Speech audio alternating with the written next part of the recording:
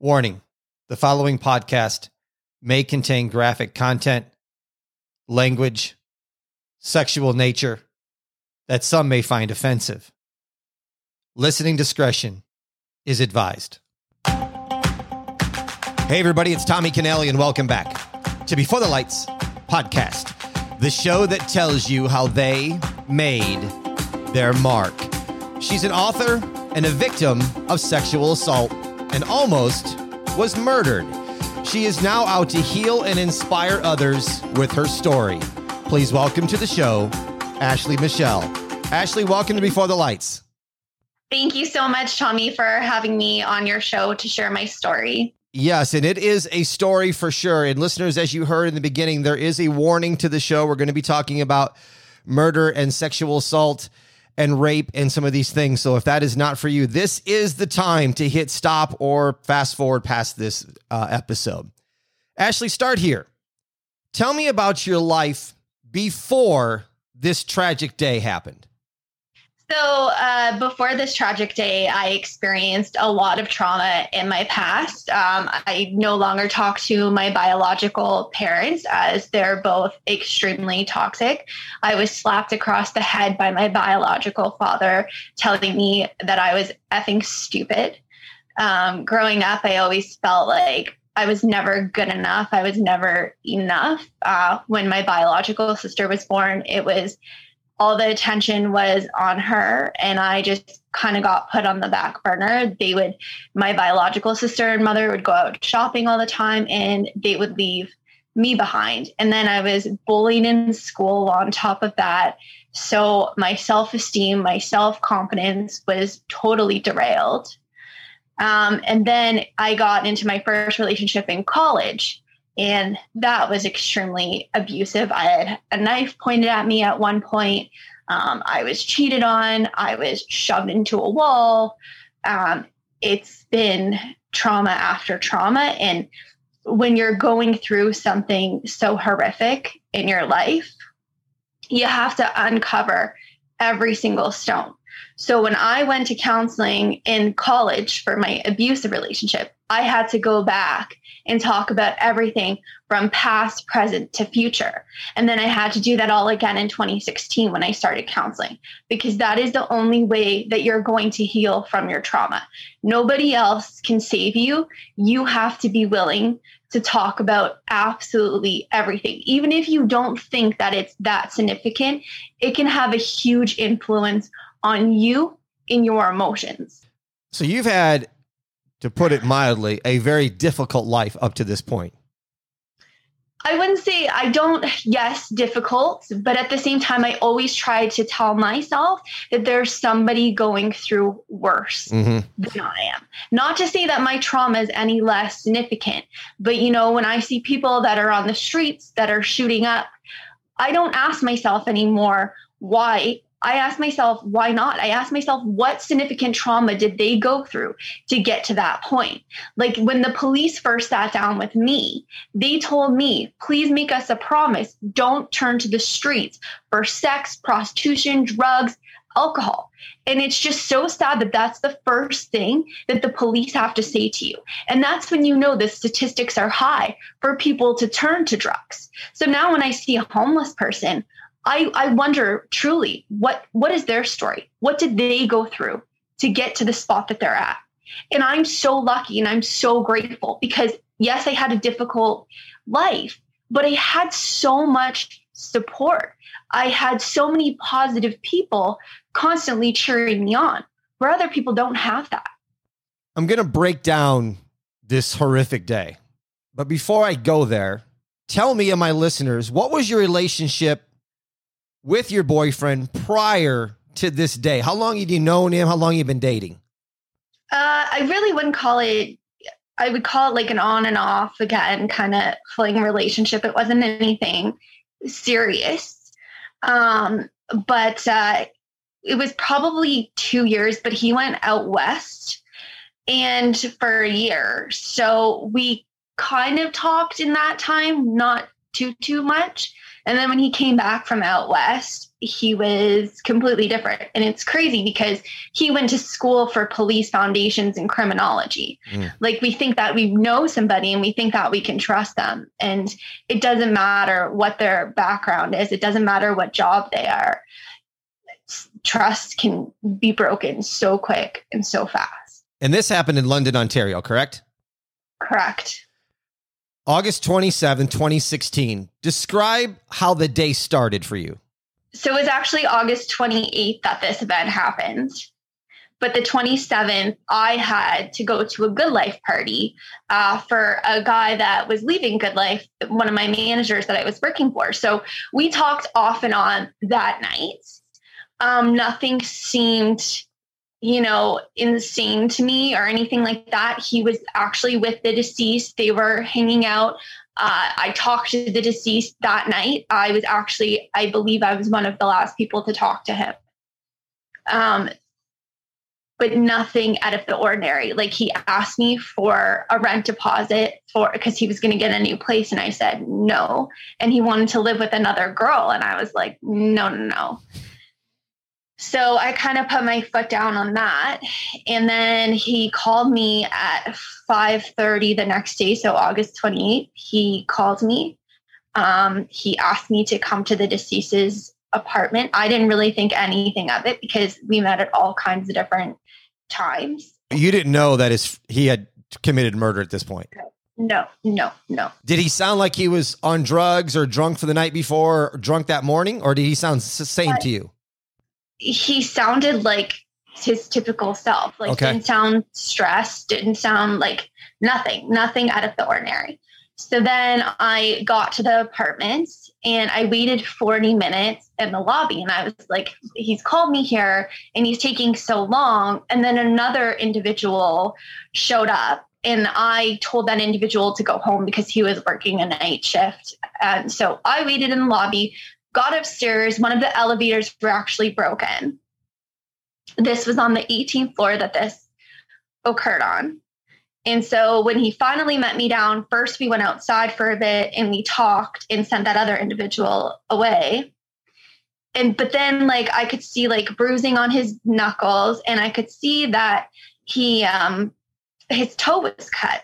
And I said, like, what happened? And he said, oh, like some glass and stuff. And I was like, I really didn't think anything severe of it.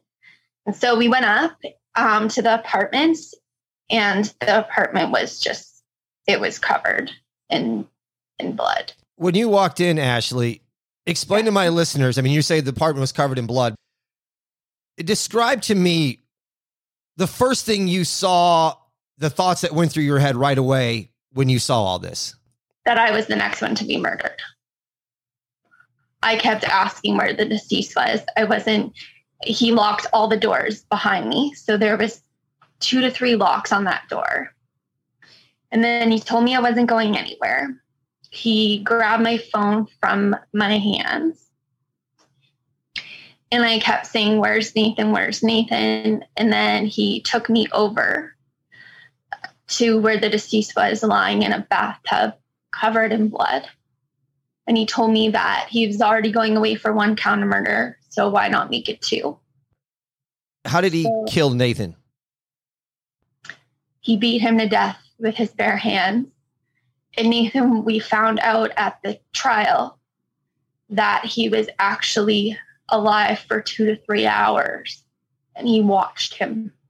And then at the trial, he wanted to plead manslaughter and say that it was an accident. But we both know that everybody knows that an accident is it's a car accident. Beating someone with your bare hands, that's not an accident. No. That's intent.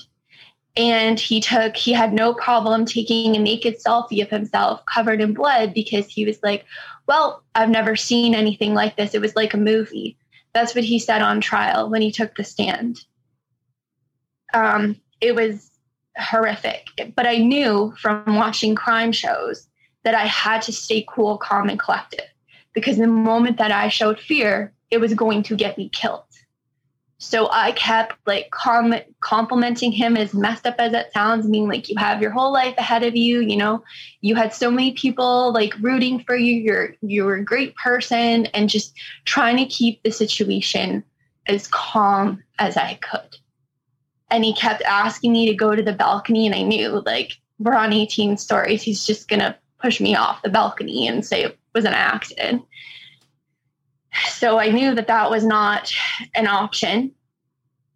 And he wanted me to clean up the blood. Like, that's all that he kept talking about. That's all that he wanted. And I said, no. I said, even if you were to clean up all this blood right now, all the police have to do is shine a light. Like, you know this from, you took this in school. And that wasn't good enough for him. And then that's when he strangled me. He told me to shut the F up at one point. And then he was like, I'm going away for a long time. And then kept pulling down my pants, I don't know, like 2-3 times, and kept telling me he was going away for a long time. So, you know, and I was like, no, absolutely not. Like, it's not an option. And then he got madder, and then he ended up going to the bathroom. And I ended up running down 18 because one of the elevators were broken, and I had no time to wait for an elevator. So I ran down 18 flights of stairs. And it showed in the trial that he was seconds away from meeting me downstairs in the lobby. So I went to a convenience store, and the convenience store guy kind of gave me a little bit of a hard time and told me to use the payphone outside. And I was like, but I don't feel safe. The back of my shirt is covered in blood from standing at the door. So I call from the payphone outside. 2 police officers show up. They read me my rights, because that's what they have to do, because they don't know the situation. They told me I was free to leave at any time, but I was like, no, I want to give my statement. And that's when the police first, before they even asked me anything, was like, can you please make us a promise that you won't turn to the streets? And that was the whole reason behind me writing a book, was because if I could save one person from turning to the streets, because trauma happens to 15-year-olds, 12-year-olds, and their brains aren't even processed yet. Right. So they think going to the streets is their solution, their way out. So I knew that this was not just an Ashley situation now. This was a worldwide epidemic. People are survivors and witnesses to crime every day. Some people, they don't make it out, and some people do. And I knew that I had to step up, and I had to provide justice. But that was a process, because in October of 2016, it was Thanksgiving, and everything just became so overwhelming that I decided to mix a bunch of pills with alcohol. And I thought, why not just take me out? I don't want to do this anymore. I don't want to feel this way. Everything for me, I had survivor's guilt. I felt guilty for doing things like crossing the street. I was like, why did I get out, but the deceased didn't? I lived with that and lived with that. And I was like, why couldn't I have done more? Why couldn't I, went out with Will that night, and then Nathan would still be alive? I blamed myself and blamed myself. And it was just so overwhelming. Let me ask you a couple questions. Let's go back for a second. Did you ever find out why he beat Nathan to death? What happened there? He said that he was drunk. He used all kinds of different excuses. I think that we'll never truly know what happens. I think only the deceased really know what happens. And then he tried to blame me for it too, and say that when I was talking to the deceased, that it was flirtatious and he got jealous, which was not the case at all. There was no flirting. Even if it was, it's not a reason to kill somebody. Exactly. He's taken no responsibility, no ownership, nothing. He actually wrote me a letter while he was in jail, and my Crown attorney asked me if I wanted it. And I said yes. And in that letter, he said, I hope to someday make things right. I don't know how you can ever make something like that right. Like, I absolutely 110% obviously want nothing to do with him. And I wish that he was staying behind bars for the rest of his life. But our justice system is so corrupt, and he's actually up for full eligibility in 2030. And day parole, I think, in like 2028 or 29. And it's just like, why can he get out by the time he's in his 40s and he can still get married and have a life, but the deceased can't? That's where I think that there is absolutely no justice in our system. He was found guilty, though, of second-degree murder, right? He was, correct. And did he plead guilty to the death threats and assaulting you? He pled. So one of the charges was forceful confinement, and he would not plead guilty to that charge. He said that I could leave whenever I wanted, which we all know is a horrible lie. He took no responsibility, but he pled guilty to the other charges in relations to me.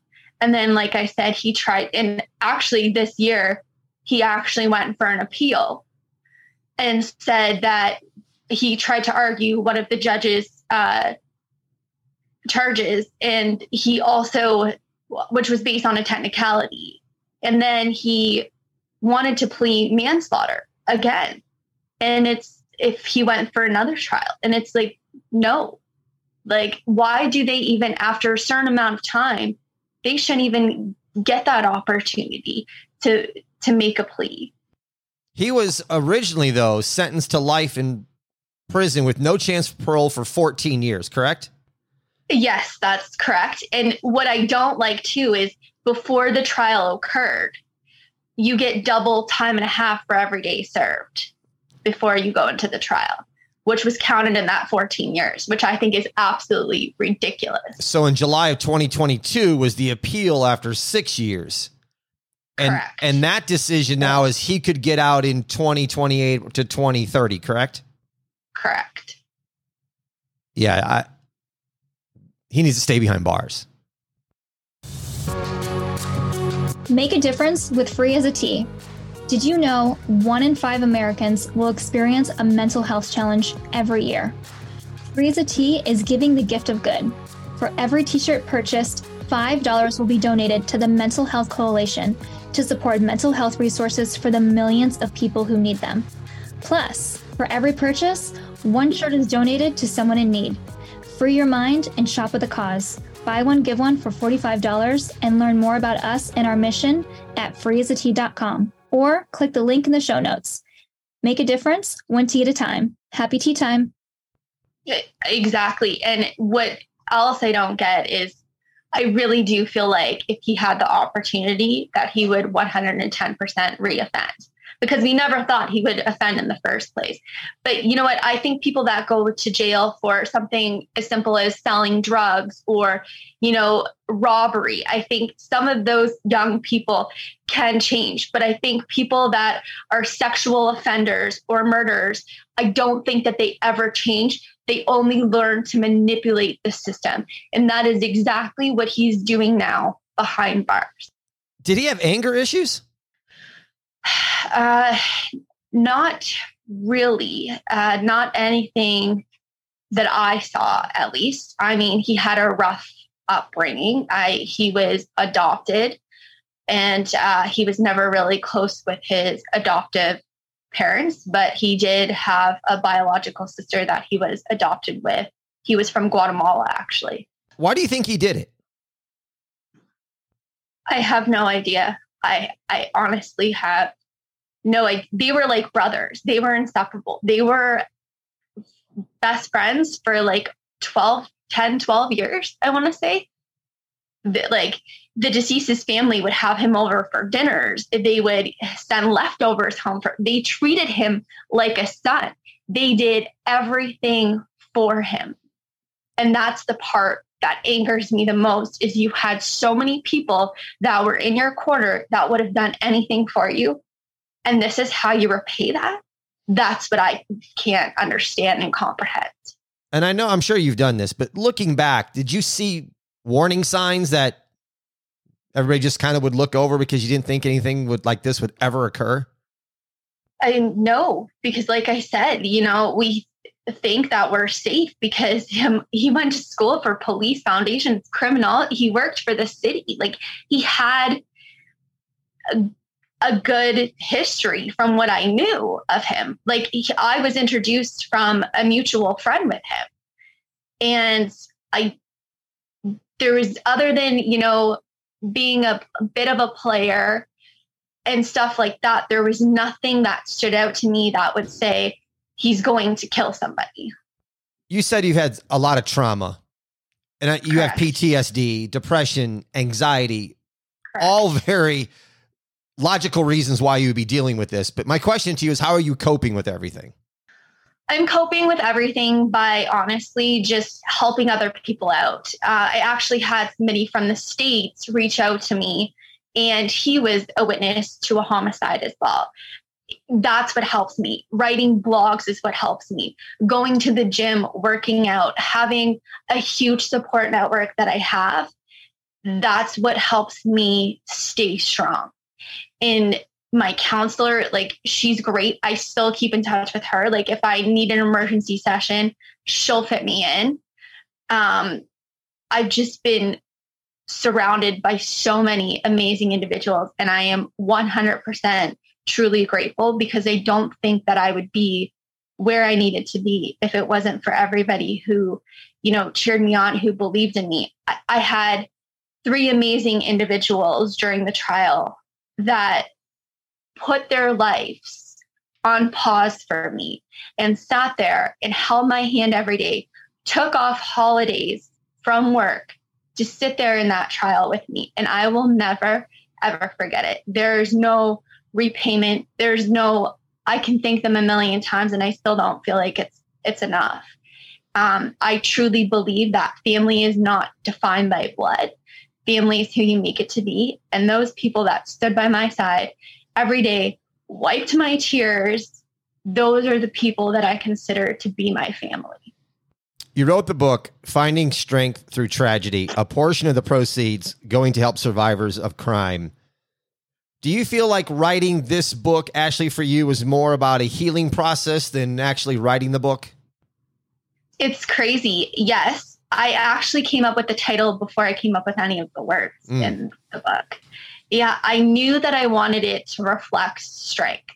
I knew I wanted it to be a healing journey, and I knew that I wanted it to be relatable to others, because I wanted to be that teaching tool, that teaching lesson for somebody else.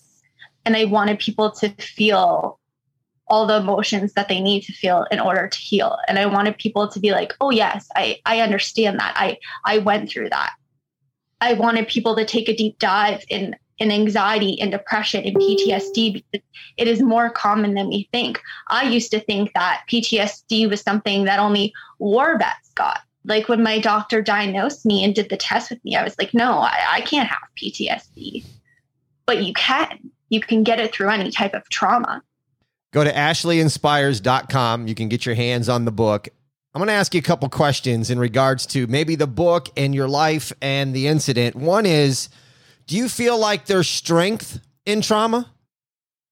I do feel like there's strength in trauma, but I feel like you have to get to that point. Like, everything that I went through and endured in my life, even before 2016, I don't regret any of it. It has turned me into the person that I am now. I mean, I hate that somebody died as a result. I wish that was changed, but it has been the biggest lesson in life to me to, not that trust is something that you need to build over time. It doesn't come easy to me anymore. It's hard for me. I mean, I still have wounds. I still have bad days like everybody else. But I truly think that you do find strength through your trauma. And the strength comes from having a toolbox full of resources that you can go to when you are struggling, so you don't turn to the streets. For me, that toolbox is my support network, my counselors, the gym, those are all my resources that help me. Now, every person's going to be different and have different tools in their toolbox. Some people don't go to therapy. Some people want group therapy because they want to be able to talk to other people. Some people like the one-on-one approach. I think it all has to do with the person, but I think that nobody else is going to be your savior. You have to be your own savior. You have to be your own light at the end of the day. Nobody else can twist your arm and force you to get better, no matter what age you are. You are responsible for you, and you have to be willing to put in the work, the dedication, and go through everything that has happened in your life, because that is the only way that you're going to heal. This may be my listeners are probably going to go, wow, that's a crazy question. And it's probably going to be. But I'm curious now, listen to what you just said. Did this horrific crime teach you something? Absolutely. It taught me that this is a worldwide epidemic, that people are going through this every single day. It opened my eyes to people on the streets, like why they do what they do, why they shoot up. I feel like I'm a lot less judgmental now. I understand. I understand trauma. I understand what it's like to have anxiety. I understand what it's like to have depression. I understand that you don't just snap out of it and it's one day better. It has opened my eyes in more ways than one. It has made me keep my circle small. It has made me realize that there are so many people out there struggling, and that by sharing my story, I can help other people. And that's what is most important to me, is being that teaching tool and, being a positive influence and that positive role model for other people. Like, I don't share this story so people can have pity on me or feel sorry for me. I want it to be relatable, and I want people to feel comfortable enough to reach out to me. I actually had somebody that I knew reach out to me that was in a domestic violent relationship, and they asked me for some resources.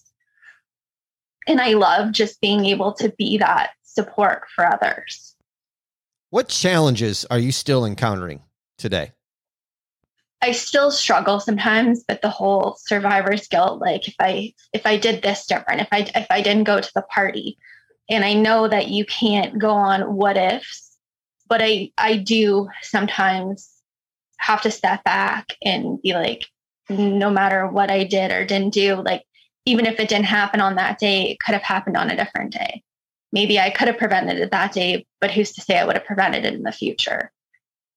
That's something that I struggle with. And, it was really hard and it was really challenging.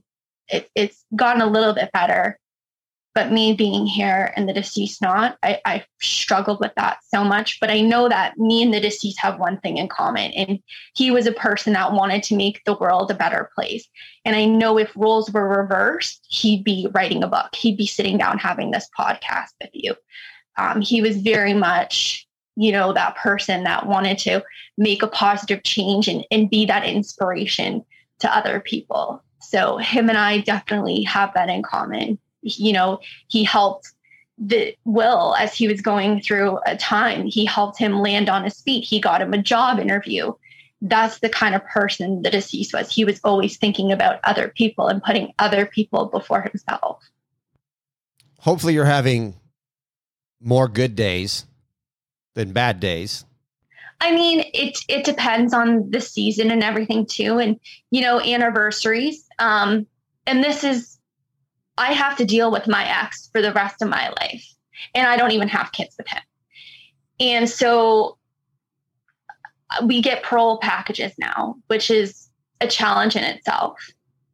And when I get those parole packages, I really, sometimes I, reach out to my counselor, because it's like you're reliving that trauma all over again. When you get like the testing scores and everything. And I'm glad in a sense that, the jails wants to keep you updated on what's going on.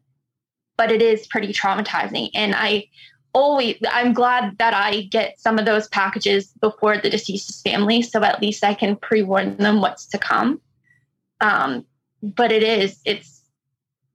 it never goes away. You know what I mean? There's anniversaries. There was last year, the appeal stuff. It's always going to be in front of you, but you have to be willing to take the steps that you need to move forward in a healthy, positive way and not let it ruin you, not let it get you down. How have you been able to move forward? And it's okay if you don't want to answer this, in other relationships since then. Is it taken time? Have you been able to get past that and have other relationships?